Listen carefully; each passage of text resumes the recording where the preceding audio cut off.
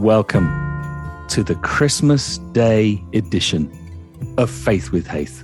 It's Christmas Day 2021. And these podcasts generally go out on a Saturday, and Christmas Day this year is a Saturday, hence the Christmas special is on a Saturday. You couldn't plan for it, but here we are. And I don't know what kind of a year you've had. I don't know what kind of a day you're having. I'm hoping that someone might actually listen to this on Christmas Day, although you're probably busy opening presents. But I've got a special present for you today. Our guest today is none other than star of the rugby pitch and the TV. Welcome, Ugo Monye. It's very generous. How you doing, mate? Why are you laughing? Merry Christmas. I just always find it funny whenever I'm introduced. Just because, I guess people are just nice and pleasant, and just makes me chuckle. Oh, we can do something about that. No. Don't think that the rest of this is going to be nice and pleasant. Okay, gosh. Right, when we got on this call, the first thing you did was pull out your very posh BBC Radio 5 Live microphone and made me feel so small at that point. You do sound great. It's a very nice microphone now. How often are you doing recordings from home these days? Mate, really often. So before we started this record, I actually shot a TV show or an episode of a TV show from home. I guess everyone just had to learn and adapt. So I shoot a lot from home remotely. And it's great. I kind of think I got used to it. And that's almost sad in itself. Like, I think in the job that I do, I have so much variety, and I love people. I love people. I love meeting with people. And with the restrictions, that wasn't possible. And I didn't like the fact, although it kept me afloat and I was able to work and stuff, which was great, I just didn't want to get used to the environment whereby you're shooting, whether it's podcasts, radio series, TV shows, and you're doing it from a safe distance when half of it is the energy that you create when you're in the room together. That's so true, isn't it? Because we've become the sort of Zoom generation. So much working from home. Is it working at home or working from home? I keep getting texts from different people. It's WFH, and what's that? But it's not the same, is it, as being in the room and just having just back and forth conversation rather than sort of raising your hand and saying, "I'd like to say something now." Yeah, I couldn't agree more. And for me, I've got two young girls, Phoenix and Ruby, 4.5 and 1.5. And when I was at home, the one thing I was, which overlapped my working life, was I was so accessible. And so I remember there being, I was shooting a program last summer, and the kids were just going berserk in the background. And Lucy, their mother, just knocks on the window and just says, "Can you just?" And I'm like, I would never have someone knock on my window in my office at work. But, that's where like your family life and your work life collided, and you had to make the most of it. If I was in Lucy's role and I saw her through the window working, because they're at arm's length or they're just there, I would also knock on the window. So, yeah, that's right. But then I guess in the first couple of weeks, everyone was a bit like, oh, hang on. But then you realise people working from homes and their home lives become part of your working life. So when your toddler, Phoenix came on so I do a podcast of the BBC called Rugby in a Weekly, and Phoenix just walked into my office and went, "Daddy, I've just done a poo." No, was that live? Yeah, but it was live. But it was also hilarious. It was hilarious. So good. So like you kind of, at the start of it, you're totally sanitizing. No, this is my workplace. But when you've got two kids at home and you can't get away, and not everyone has, by the way, office space. So your downstairs toilet became your office space, or whatever it was that people had to manufacture just to work in a kind of relatively quiet environment. You have to adapt and allow those things to happen. So the first couple of weeks you get frustrated, and after it you're like, actually, Phoenix, have a go on this mic, stick these headphones on, tell the nation your thoughts on the state of rugby today. And she would have a clue, but it was funny because everyone's having that same lived experience. So we've got no agenda with our Christmas conversation.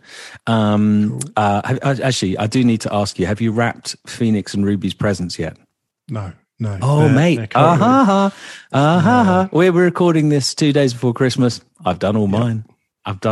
Mate, that's really good. So I'm going back to see the girls Christmas Eve. We'll get a DHL lorry to help me with all their gifts. Other delivery companies are available. Yes, very true. But they're the best, okay? Are you offer a sponsorship deal? I wouldn't try and get a sponsorship deal on this podcast. So you're a media personality now. Let's in a second we'll go into the rugby, but no, let's get into the rugby now. There's your career. You basically were at the top of the rugby union ladder. You played 241 times for Quins, for Harlequins. You played 14 times for England. You played twice for the Lions. I mean, it doesn't get any better than that, does it? I look back and I'm so grateful for everything I was able to do. To become a professional rugby player was a dream in itself, but I think when you're in elite sport, the quest for success almost becomes insatiable. And I think you only realise that when you retire and look back. So all I want to do is be a professional rugby player. Then I get a professional contract. So all you want to do is play one game for Quins. And then you do that. And you're like, oh, actually, you get the bug. I want to do it 10 times, 50 times. Oh, I've done it 100 times. I want to play for England. Oh, that was great. I want to do it again. Right, I want to play for Lions. Okay, you do that. What next? It's always what's next. And you never really give yourself a chance to sit back, reflect, which in many ways is good because you don't want to take stock whilst you're still playing. And whatever you did last Saturday really doesn't count for what you're about to do. And I quite like that. The meter hits zero once again, you reset it every single week. But I do look back now. Now I'm removed from the game. I'm 6 years retired and I'm really proud. But also I think there's a lot more I could have done. But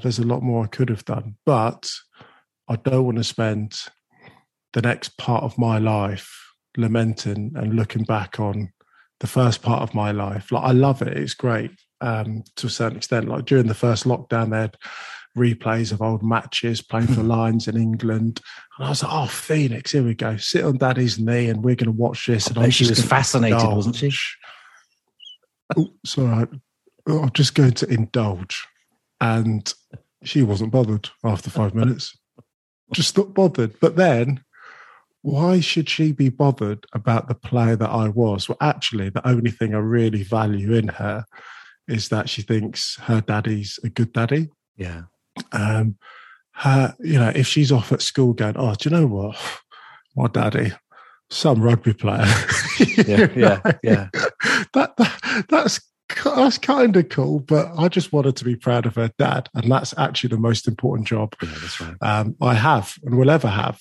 And so regardless of anything, and that was quite a humbling moment because the kids, gosh, they cut you deeper than anything, but they also make you feel like the best and the greatest just through their like simple action. So I do look at my career really, really fondly. But I've kind of got a mindset of just looking ahead and looking forward and really excited for the things I'm doing now and things that I don't, the absolute unknown and what I could potentially do as well. Let me pick up on that, what you said about there always being the next thing, 100, playing for 50, for Quins, playing for 100, then playing for England, you want to play for the Lions. That sense of endless dissatisfaction, that's not just in sport, is it? I think obviously this podcast is called Faith with Haith. You can feel where I'm going with this. There's that, it's the human condition, isn't it? That says enough is never enough. This is, I want more. I want more fame. I want more money. I want more power. I want more experiences. I want more fun. Why do we have such an insatiable desire, do you think, for more? Well, it's certainly heightened by social media.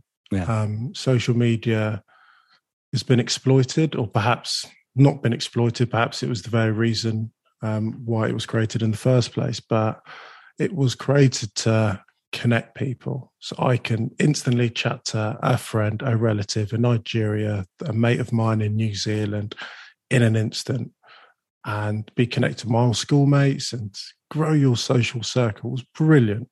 And I remember having a weird moment where I found out that I think Michael Jackson has died through a friend of mine who had retweeted it via Lindsay Lohan. That's what social media was. Whilst I was at a nightclub in South Africa. Like, what? So yeah, that kind of, was it 6 or 7 degrees separation has brought that even closer. Yeah.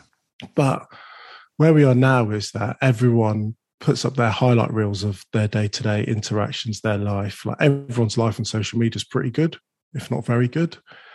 And now we live in this comparative world. And so even if you have a good life, good job, good relationship, you're forever looking over that social media fence at what that next person has.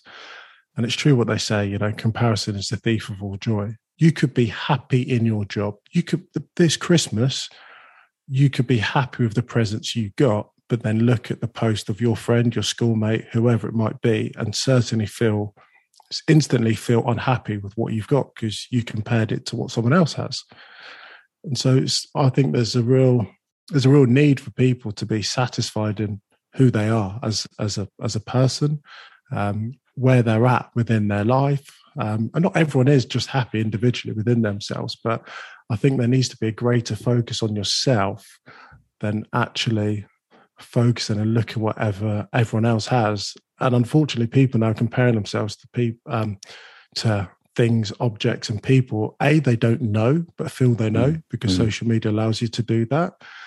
And massively unobtainable, whatever it might be, figures, holidays, houses, cars, jewelry. That's kind of where we are right now. But I think if you realize what social media is, this filtered, beautiful effect on people's lives, and you don't get sucked in and trapped by it, then it might give a little bit of peace in your own. You seem to have your head screwed on, my friend, and it's it wobbles. Just imagine one of those little wobbly heads in the car with having Hugo Monnier on your dashboard. That'd be great. That's it. Do you miss the sport? I mean, you were doing sport all the way through school. You were running 11 seconds, 100 meters at the age of 18. You were very good at football as well. Yeah, I was born in Islington. I love Arsenal. I know where this is going. This is an Arsenal fan, isn't it? Yeah. Exactly. So I wanted to play football. Wanted to play for Arsenal. That's what I wanted to do. And then went to a posh school and they didn't play football, so I ended up playing rugby. And it's interesting, as a kid, why did I take up rugby? One, I wanted to fit in and make friends. And then that kind of morphed into something else. Monday morning assemblies, if the Lords Wandsworth under 15 18 won and you got a mention in the Monday assembly, you felt good. So when you're encouraged, your back is patted and you have some sense of accomplishment and recognition, you probably end up sticking at things. I did love the sport. I grew to love it, but I needed to be encouraged to love the sport because it was alien to me. So, I played lots of different sports and I thought it was really important. You know, I did athletics, did football, played rugby, played cricket, had a go at hockey, swimming. Honestly, I did everything, basketball. Were you any good at cricket? But yeah, I was okay. I love that. Yeah, I went straight away, didn't I? So just be absolutely straight here. Could you have played professional cricket? I don't think so. Could you have played professional football? No. I'm going to say no. Yeah, no, you're an all-rounder. No. I mean, I love a kickabout now. I absolutely love a kickabout now. No, I don't. I wouldn't have put it this way. I think I ended up succeeding at the sport where I could have reached the very top of that sport. And I don't think I could have in cricket, football, athletics, rhythmic gymnastics. Yes, definitely not none of those things. But I do look back at rugby, and I get asked it a lot. Do I miss playing? Is the first question, and the answer is no, absolutely not. Oh, that's surprising. Not. Do you not? Why? I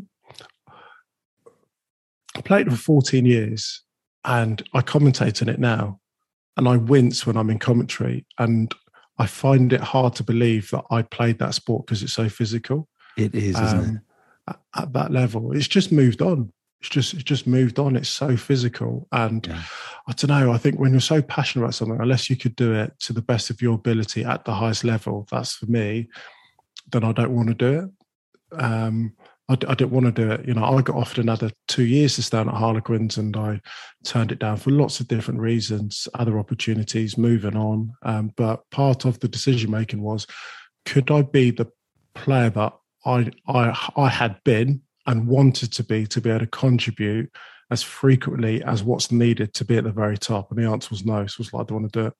Yeah, but you must miss that very physicality. Oh, obviously the camaraderie of being part of a unit. That's the number one thing I missed, is the changing room, Jamie.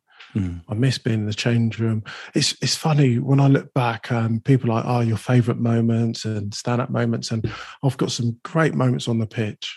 Blessed, grateful, privileged.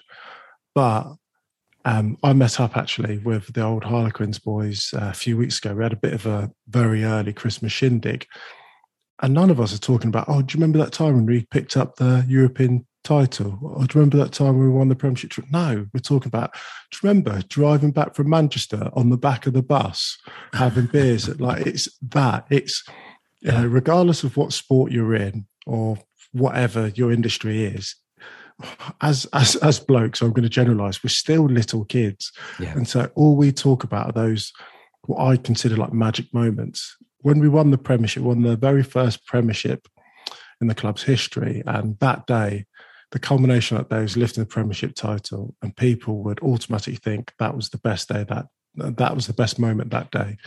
The best moment that day for me was after we lifted the trophy and walked back into the change room and shut the door away from everyone and sang songs, drank beers with absolutely everyone that contributed to that success. That was it. I loved it. Good. Like, transport me back into that moment now. I take it at instant. The game's the game, you know, and I'm happy. I get so much pleasure out of watching young, talented kids fulfill their potential 100%. And where I can, and I've mentored, I still do, players who are in the game, because I want to see them succeed and also not make mistakes that I made in my career. It's all about them, not me. If I was still attached and thinking I could do it, or in fact, I played in a England-Ireland Legends match 6 months after I retired. You're a legend. I love that. Oh no, maybe it's how they titled the match, I guess, for publicity or whatever, but not because that's who I am. But I scored a hat trick, and I was like, I think I've still got it. But then you look at the team sheet and the players. I mean, there was lads in their 50s who'd like been smoking for the last 17 years since they retired, and it was like, actually, calm down, mate. You know, I think the Premiership of the international circuit is a bit harder than the game you just played it, which was effectively an exhibition match, and most people hung over playing it. So I don't know, I love watching, supporting, and actually trying to make the pathways into the game as broad and as wide as possible to capture as many people, because for me, rugby was my life. It still is my life to a large degree.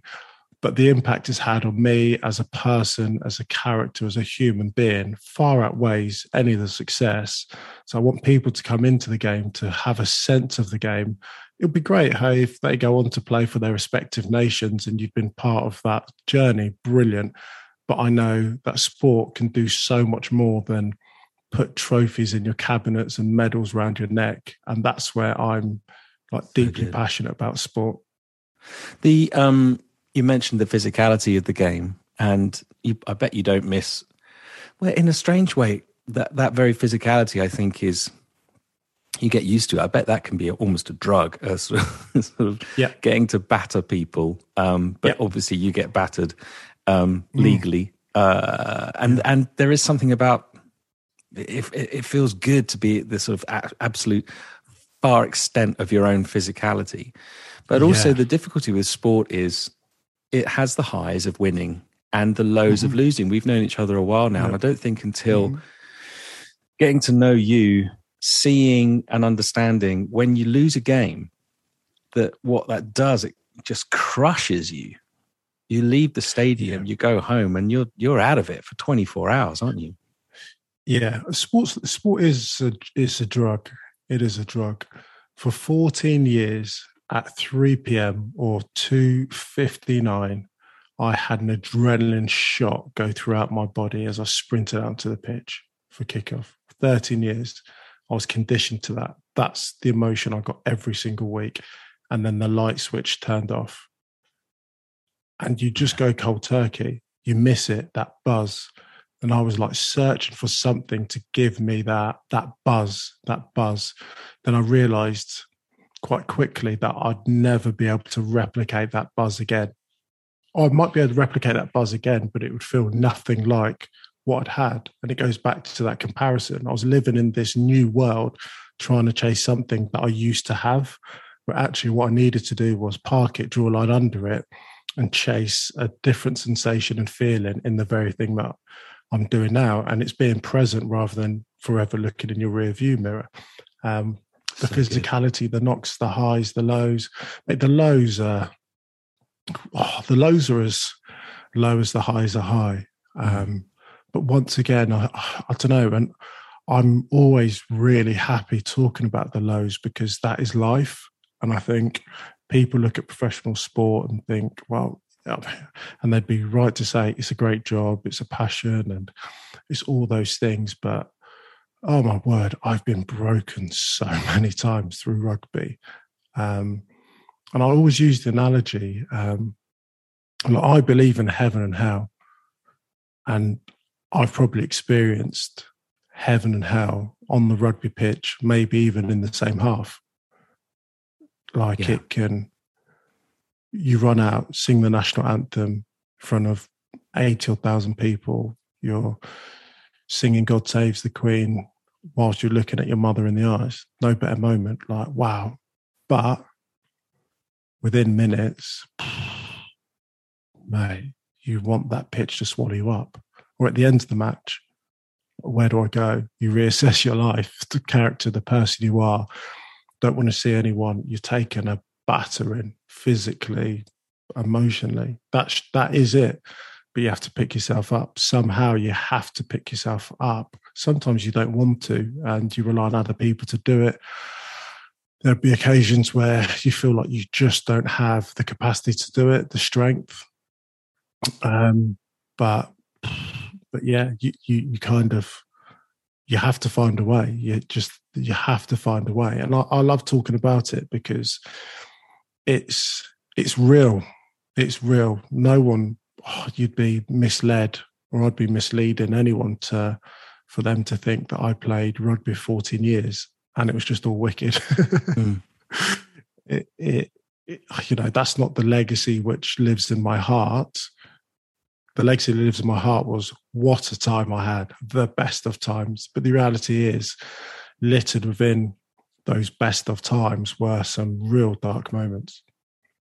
One thing I've always wondered about rugby, if you take boxing, the ambition is to take the guy down, is to knock him out, is to beat him to a pulp. Other sports, especially team sports, they're very, if they have any contact, it's very closely controlled. Rugby sort of sits in the middle, doesn't it? And it so as a team sport, it does stand alone because it is.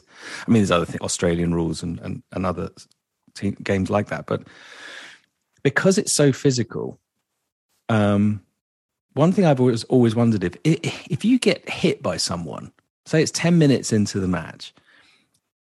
How do you put that out of your head? Because you could go hunting for them for the rest of the game. But obviously that's not the aim of the game. The aim of the game is to score tries, is to score points. How do you let that go? How do you not boil over with anger? Everyone's different. There's been times I've lost my head, but on the pitch, but it's kind of not part of my DNA. It's not part of my character. Sometimes I've been rattled. Everyone can get rattled. But so in the words of Michael Jackson, you're a lover, not a fighter. Oh, definitely. Definitely. I'd be there breaking up fights. But also 80 minutes is a long time in a rugby pitch to get your own back. And there's so many different ways you can do it. You know, you can just do it through just sheer skill.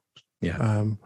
You can break opposition's hearts by making a try-saving tackle, all the rest of it. But it's mad because when people talk about the game, it's known as a contact game. I think it's more a collision game now. And we wear these GPS monitors in the back of our shirts, and it detects and measures how fast we run, how far we run, the way to the contacts that we're taking.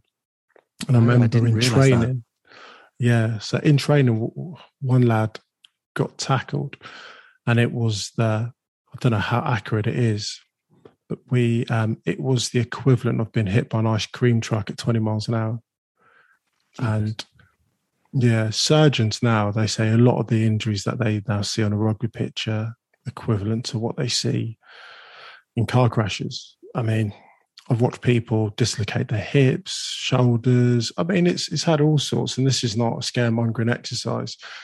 You know, I've had significant injuries in the game, but you had surgery so much more. 2010. I mean, that was right in the middle of your career, towards the end. But what did you? I don't actually know what you hurt.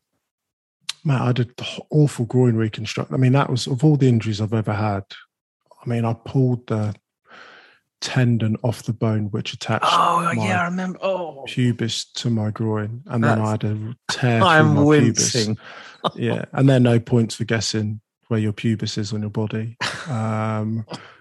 That was without it was the recovery. You don't realize how much you use your core until you hurt your core, and I guess that's a lot for life. You don't realize how much until it's broken, damaged, or whatever. And so if I coughed, sneezed, try to get up, go to the loo, anything, it just hurt. But I'm talking about high level rugby now, where you've got a 19-stone man running into a 20-stone man as fast as they can. The game couldn't be safer at the moment. It really couldn't. Will injuries occur in a contact sport? Absolutely. But the care and attention that you get is absolutely world class. And people watch it and they think, how do you get up? And like anything, your body gets conditioned very quickly to taking hits, recovering from them. It does. Your body's an unbelievable machine. And what you consistently do to your body adapts to. So that's why you couldn't wait for off-season, 4 or 5 weeks off, just to chill on a beach and no conditioning program, no weights, no fitness, no nothing. But then after 5 weeks of doing nothing, oh my gosh, having to resuscitate. It took a while, and your body took a pounding for the first couple of games. You felt every knock. And then game 3, it was, you're getting hit on, trampled on, whatever. And it's like anything. It was absolutely like anything. And it's the same in the gym. If anyone goes to the gym, goes for a run, lifts weights, boxes, whatever it might be, there's such a good release of endorphins, and the feeling you get at the end of a session when you're knackered. Yeah. You're knackered. If you've lifted weights and your legs are sore, your arms are sore, whatever it is, you almost search for that soreness, because that soreness is actually where you get growth. By being sore in the gym, in a physical conditioning sense of the word, is that you have worked hard. It's almost a barometer for how hard you've worked. So if you've worked hard, you're going to get growth. And you search that on the pitch. If a lad on a muddy day ran off the pitch and he wasn't muddy, well, it's bleedingly obvious who didn't put it in. So on a Sunday morning after a game and you were sore and you've won, you don't mind the soreness. It's fine. It was worth it. it was worth it. But I mean, there are so many parallels from sport into life in general. And when you're talking about the sort of the tearing of your muscle to build muscle, the Bible is very honest about this, that suffering leads to greater strength, greater endurance, ability to, and that there's something in it that we shouldn't shy away from. I mean, we'll come on to the highs of this year for you, but there's been some lows for you this year, not least losing your dad. And so you're a man who knows what it is to suffer, not just, in your muscles, but in your heart, in your soul. Yeah, that was really tough on so many different levels. Like losing a close one is, that's going to affect you, isn't it? Losing your dad, that was tough. And I remember having my dad's funeral, and 4 hours after I was dancing. I was doing Strictly Come Dancing. It was the first show. 4 hours after my dad's funeral, because you try and get on with things. That doesn't bear thinking about. How did you do that? I don't know. I genuinely don't know. I'm trying to work it out. I'm trying to work it out because I think I need to figure out how I did it. I think how I've always dealt with things, which isn't the right way to deal with things, by keeping busy, keep yourself occupied or preoccupied, take your mind off things. Because when you're the hamster on the wheel and you just keep going, the wheel just goes round, your legs keep spinning and everything's good. And sometimes you're scared of stopping, because if you stop and there's a peace and there's a sense of peace or quiet, you don't know how it's going to affect you. You don't know if you're just going to be the hamster off the wheel, but broken. And so you just keep going, you just keep moving. And that's not good, because you actually need to confront and deal with things and not let things pile up, because if you don't, you're actually losing a sense of power over the thing which is affecting you. And it could be the smallest thing which triggers a reaction, which can come at any point. But actually tackling things head on, I think, is really important. So, Strictly is the most consuming project I've ever done in my life. Most consuming. And it was probably at a good time, but probably at a terrible time. I'd break up with my wife at the same time. It was a lot. Yeah. There's a lot going on. So although I look back at 2021 and, we're ending this year, we're getting to the end of this year. And I look back and I'm like, from a professional sense, wow, it's been some year. But from a more deeper and meaningful perspective, it's been a tough and challenging year. But I think not always, but I try and hold on to the fact that when you do have setbacks and knockbacks in your life, it's really tough. But if you could remove yourself from yourself and look down at yourself, you feel like you're preparing yourself for a sense of resilience for what's to come. And I'm not trying to paint a picture of which is inaccurate, that I forever do that. Every time I struggle, I look back and I think, oh my God, you are preparing yourself for the when you're feeling rubbish, you feel rubbish. Okay. But I do try and have a broader perspective and a global vision for what's to come. And if I can manage this, if I can get through this, then I've deepened my roots in understanding who I am within my faith, and knowing that I'm probably a bit more fearless, and I'm ready to take on whatever's next. That's not my mindset right now, but it's the mindset I'm working towards. Do you remember years ago, I was invited in my sort of vicarness to speak at Eton School Chapel, and I asked you to come along, and Pete Dobbs, who was a Chelsea hooligan back in the day and a very violent man, and both of you shared what you believed about Jesus in that place. It's so funny because I've never felt more redundant. I got up to speak and they're like, yeah, whatever. And then you two got up to speak and it was electric in the room. And you were really honest with those guys. And of course, they were hanging on your every word. You're so, I remember it then. And it's definitely true from the interview we've just, we're enjoying now, that you're very eloquent. So I can totally see how you've become a celebrity you're now a captain on Question of Sport and doing all of these different podcasts and shows and presenting on BBC Sport and everything. But so there's that aspect. But I think it's more than that. I think it is. There's just an honesty about you. There's an integrity about you. There's an authenticity about you. And in a world where, like we said earlier about sort of Instagram, it's so plastic, it's so fake. You are the real deal. I do try and keep it real. I do try and keep it real. And I should actually eradicate the try in it, because I'm not actually trying to be anything. I'm just being me. I think when you're trying at something or trying to project something, it's perhaps not your full self, where I just let it be. Not everyone will agree with it.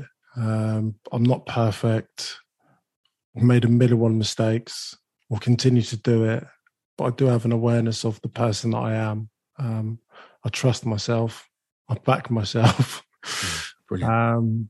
And I'm but happy. Did you back yourself going into Strictly? We've got to talk about this because, and you were kind enough to FaceTime me after I was sitting. What you didn't realize was I was sitting watching Strictly with two of my girls on Saturday night, and something had happened that we had to pause the TV. We're watching it on iPlayer, and so we're watching it 20 minutes behind, and then you FaceTimed me from backstage afterwards, and totally it was the ultimate spoiler, because you introduced me to all these people on FaceTime, and the winners were right there. We're like, oh, thanks, mate. But I was like, hey, have a chat with Rose. She just won Strictly. She just won. I didn't realise at the time you. No, it's so funny. It was brilliant. No, but it was so amazing seeing and seeing how everybody loves you. But it looks like that's the vibe of that show. Everybody, there's some. It's quite singular in the sort of friendships that are formed, because it's quite a competition, isn't it? It's over many weeks, but it's super intense. You're taking, no offense to you, but novice dancers. And I would imagine the training regime is really hard. Everyone's going through that same difficulty. It's the thrill and the fear of a live performance doing that in front of millions of people. I can't imagine it. I don't know how you even were able to perform every Saturday. Well, I didn't, did I? So tailed off in the middle. I think there is an expectation when you do a show like that, and it's a proper heritage show. It's the biggest show on telly.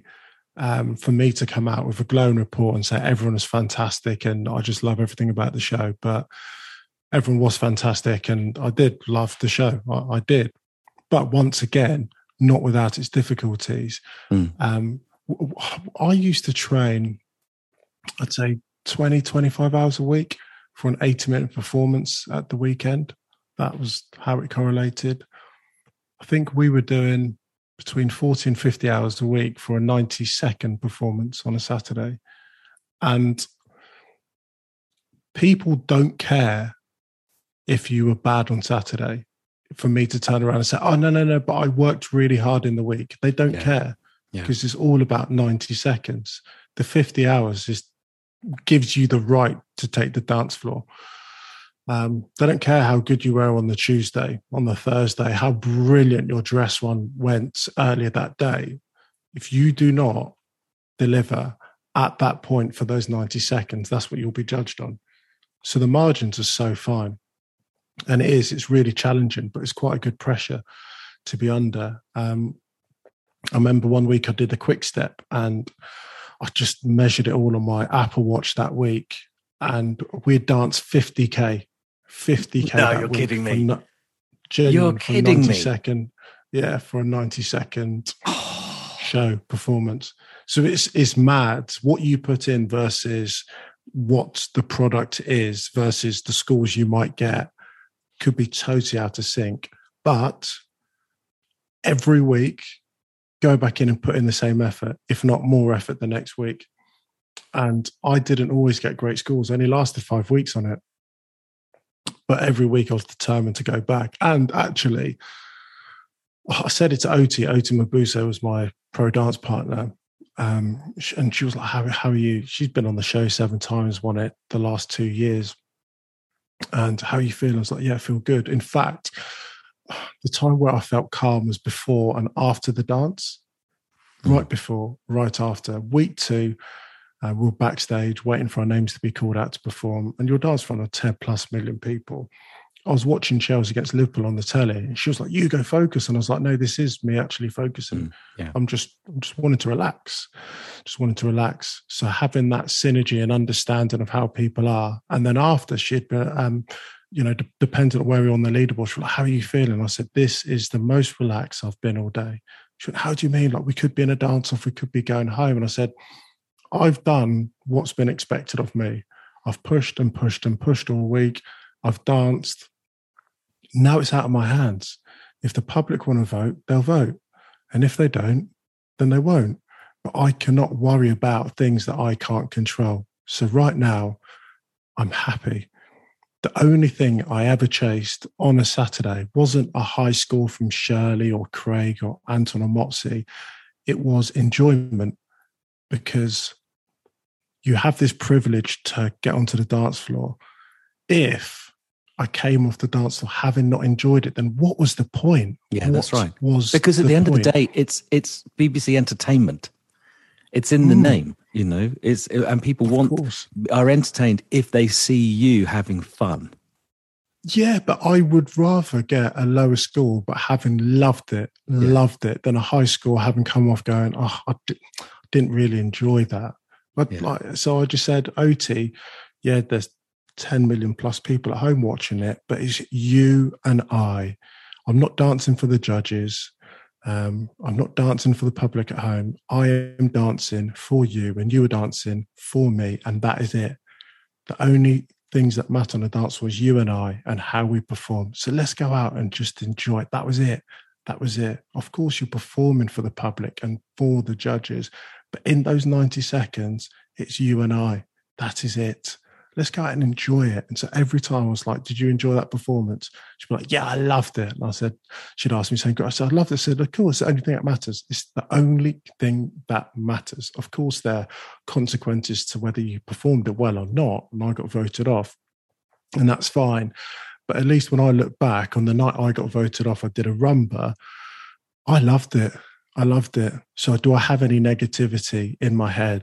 A legacy of, "Oh gosh, I didn't enjoy it, and then I got booted out and the public don't even like me because they didn't vote"? No, I enjoyed the dance. Charlie Mackesy, he's a mutual friend of ours. And I actually saw him last summer. I was down in Suffolk staying at the Wilderness with my kids, and he came over to where we were staying one morning, and my daughter Phoenix was drawing. And who else was drawing? Oh, my mate's wife, Maggie, was also drawing, and she's brilliant at drawing. And he said, "Are you any good?" I said, "No, I'm no good at drawing." He says, "Why do you think you're no good?" I went, "Oh, well, look at hers. Like, that's really good." And he went, "No, you express yourself and you draw to your ability. And what you put down on a piece of paper, the way in which you view it, like it, shouldn't be based on Maggie's piece of paper. It should just be measured by you." It goes back to that kind of comparison thing. So I don't know, like we live in a subjective world, but sometimes we take it too far, and everything really does become a comparison for your own happiness, where, I don't know, maybe it doesn't make any sense, but no, it does. What's fascinating is you've gone from the world of elite sport, which is all about performing to the highest level, And now you're doing stuff which is obviously you're very good at what you do. Question of sport, all the different punditry and everything. But you're able to sort of say, look, it's not what I trained for years and years. And in some ways it is, but especially doing Strictly, you're way out of your comfort zone. But you're bringing a confidence to it that I think is very encouraging to all of us to say, yeah, why not give this a go or that a go, especially as we come to the end of this year, stepping into a new year. What could next year be? Let's have some confidence. Let's have some self-belief. I think there's a book in you, mate. I think lessons learned from rugby to the ballroom. It's because you have. I feel inspired talking to you. Oh, appreciate it, but like for me on Strictly, I wanted to be as good as I could be, and by being as good as I could be, did it mean that I could potentially be the best in the show? I just wanted to be as good as I could be, and I was willing to work as hard as I could work to be that person. That's it. You know, I've retired 6 years. I retired 6 years ago now, and you know, maybe because I'm fortunate with the work that I'm doing, but I only want to do things that I enjoy with people that I like. That is it. I've had a number of job opportunities, and it was either something I wasn't passionate about or people that I didn't like or share the same values. Not interested in the slightest. But if I'm enjoying what I'm doing, I promise you'll get the best version of me. Fact. And if I'm working with good people, it'll be even better. So that's all I chase now. And do you know what? If I just had to get my head down and do a job, because I had to get my head down and do a job, and you know, my first job was working on a refuse site, and then I worked as a waiter in schools. I did pot wash. I worked as a waiter at Twickenham Stadium doing silver service in corporate. But I did anything and everything I could just to get money. Brilliant. And I won't ever forget that. And I'm really proud of it. But now I guess I'm in a better position where I can pick and choose a little bit more. And there might be some day where I'm just like, I just need to do anything to pay the bills. I hope not. But I do. I just want to seek projects which I'm really passionate about. But also understanding that, you know, the various roles that I have, they're good and they're fun. And, you know, in the eyes of some people, it is great. But I can't forget the position which I hold to be able to talk about things that matter the most to me. Job, like heritage job, been going 51 years, and it's a real generational job. Like granddad, grandma, mum, dad, brothers, sisters, friends have all at some point in their life come into the collision course with it. But you know, that brings opportunities, but also opportunities to really champion things which really matter. Like question sport really matters, but doesn't matter as much as some of the changes we're seeing in society and life. So I want to use those platforms to talk about that. I'll never ram it down anyone's throat, but when asked an opinion about something, I will use it. I will answer the question, offer up my opinion. So that's kind of where I see leveraging positions which I'm occupying. Total delight talking to you today on this 23rd of December, but Christmas Day podcast. Yes. Before we close, 3 Christmas questions for you. Okay, you ready? We haven't talked about this, so this could go anywhere. Favorite Christmas song? Can be a carol, can be a popular song. Oh my gosh! Automatically think of a couple of people. Mariah Carey. I knew you were going to go Mariah Carey. I just knew it. But okay. But I do remember singing singing Silent Night in a local church, age 14 at school, and that was cool. I think we sang in German as well, so I'm going to say Silent Night. Oh, nice. I was singing some carols last night at a church service I was doing, and the lyrics just hit me between the eyes. The beautiful lyrics. Anyone listening to this, just go away and read the Christmas carols as poetry, and you'll be blown away. Some deep theology in that stuff. Okay, favorite Christmas tipple? Gonna say later on into the day, a good port is quite nice. Ooh, I think. What's yours? I see. I like an old-fashioned cocktail. Oh, Oh, yeah. I had one. I went out for dinner Monday night. Wow. Like it's a great drink. It's punchy, but it's punchy. Let's do it. drink. Let's do it soon. Okay, Yes. ready? Third and final question before we say goodbye. Best Christmas present you ever got? Do you know what? I reckon it could be this year. Oh. I'd like a negative PCR test. And on that bombshell, Hugo, thank you so much for joining me for this. It's been great. Merry Christmas to you and all your family. Yeah, Merry Christmas to you and your family too. Great to chat. Thanks for having me on. Thanks, buddy. Cheers. You've been listening to the Faith with Faith podcast. Christmas Day. God bless you. Have a wonderful day. Go and hug someone. Give them a kiss. And have a Merry Christmas. Much love.